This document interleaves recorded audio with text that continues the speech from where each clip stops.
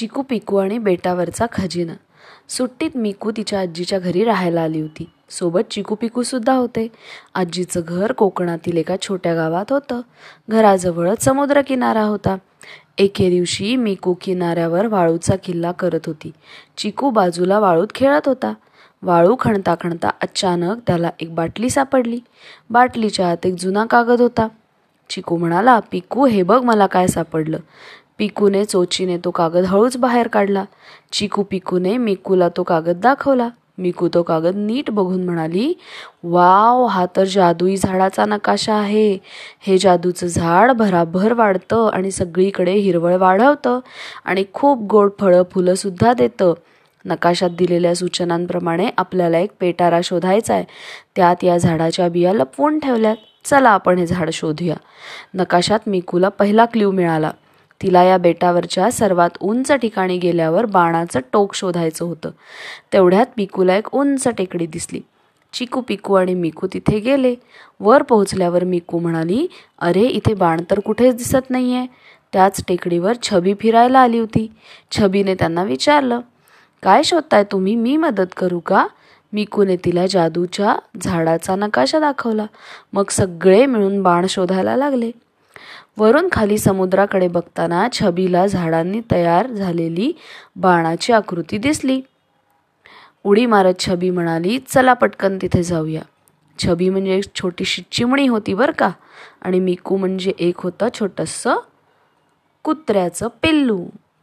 तर हे सगळे गेले. सगळेजण बाणाच्या टोकापाशी पोहोचले. तिथे रस्त्याच्या कडेला एक मोठा दगड होता. त्यावर काहीतरी लिहिलेलं होतं. आधी कोणाला कळतच नव्हतं काय लिहिलंय, पण अचानक मिकूला लक्षात आलं. काय लिहिलं होतं माहितीये त्या दगडावर? चनदो चरळा च्याना चडांनी झा चथेजी चलिफू चरलिमा चहेया चथेती चदाखो. मिकूला लक्षात आलं, ही तर चची भाषा आहे. काय लिहिलं होतं? 2 नारळाच्या झाडांनी जिथे फुली मारली आहे तिथे खोदा. ते तिने त्यांना सांगितलं. सगळेजण मिळून 2 नारळाची झाडं शोधायला लागले. तेवढ्यात चिकूला एका कोपऱ्यात 2 क्रॉस होणारी नारळाची झाडं दिसली. सगळे मिळून 2 झाडांच्या मध्ये खोदायला लागले. त्यांना खरंच तिथे एक छोटा पेटारा सापडला, पण त्या पेटाऱ्याला कुलूप होतं. मिकूने पेटारा उलटा पालटा करून बघितला.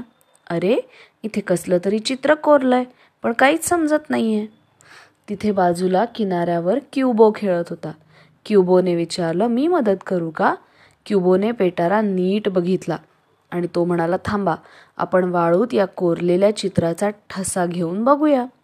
वाळूत ठसा घेतल्यावर चित्रात दिसलं की समुद्राच्या तळाशी एका गोलाकार गुहेत मोठ्या हिरव्या शिंपल्याच्या आत किल्ली ठेवली आहे.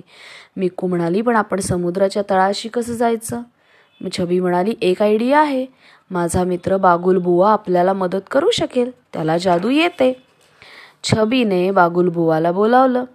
सगळं ऐकल्यावर बागुलबुवा म्हणाला, असं आहे होय, थांबा, आत्ता जादू करूया.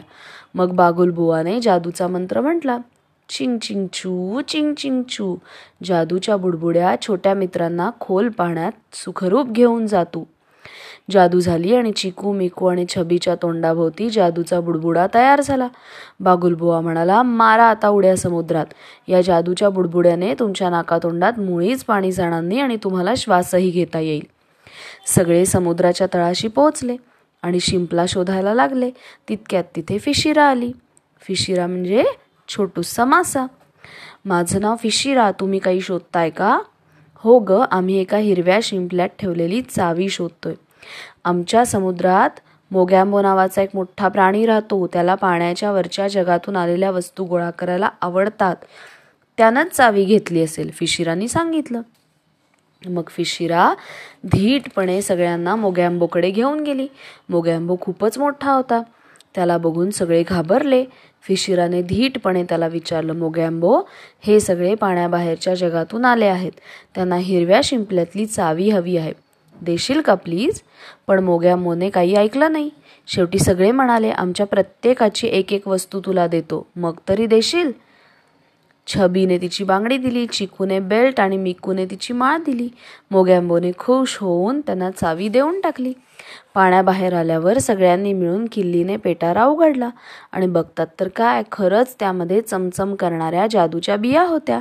मिकूने एक बी मातीत टाकल्यावर त्यातून झोपकन मोठं झाडच वर आलं. त्याला खूप सुंदर फुलं आणि फळं होती. झाड म्हणालं, मस्तपैकी ही फळं खा आणि त्यातल्या बिया आपापल्या घरी घेऊन जा. या बिया जिथे जिथे लावाल तिथे अशीच सुंदर झाडं येतील आणि आजूबाजूला हिरवळ वाढेल. सगळ्यांनी खुश होऊन मज्जेत फळं खाल्ली आणि झाडाभोवती फेर धरून नाचू लागले.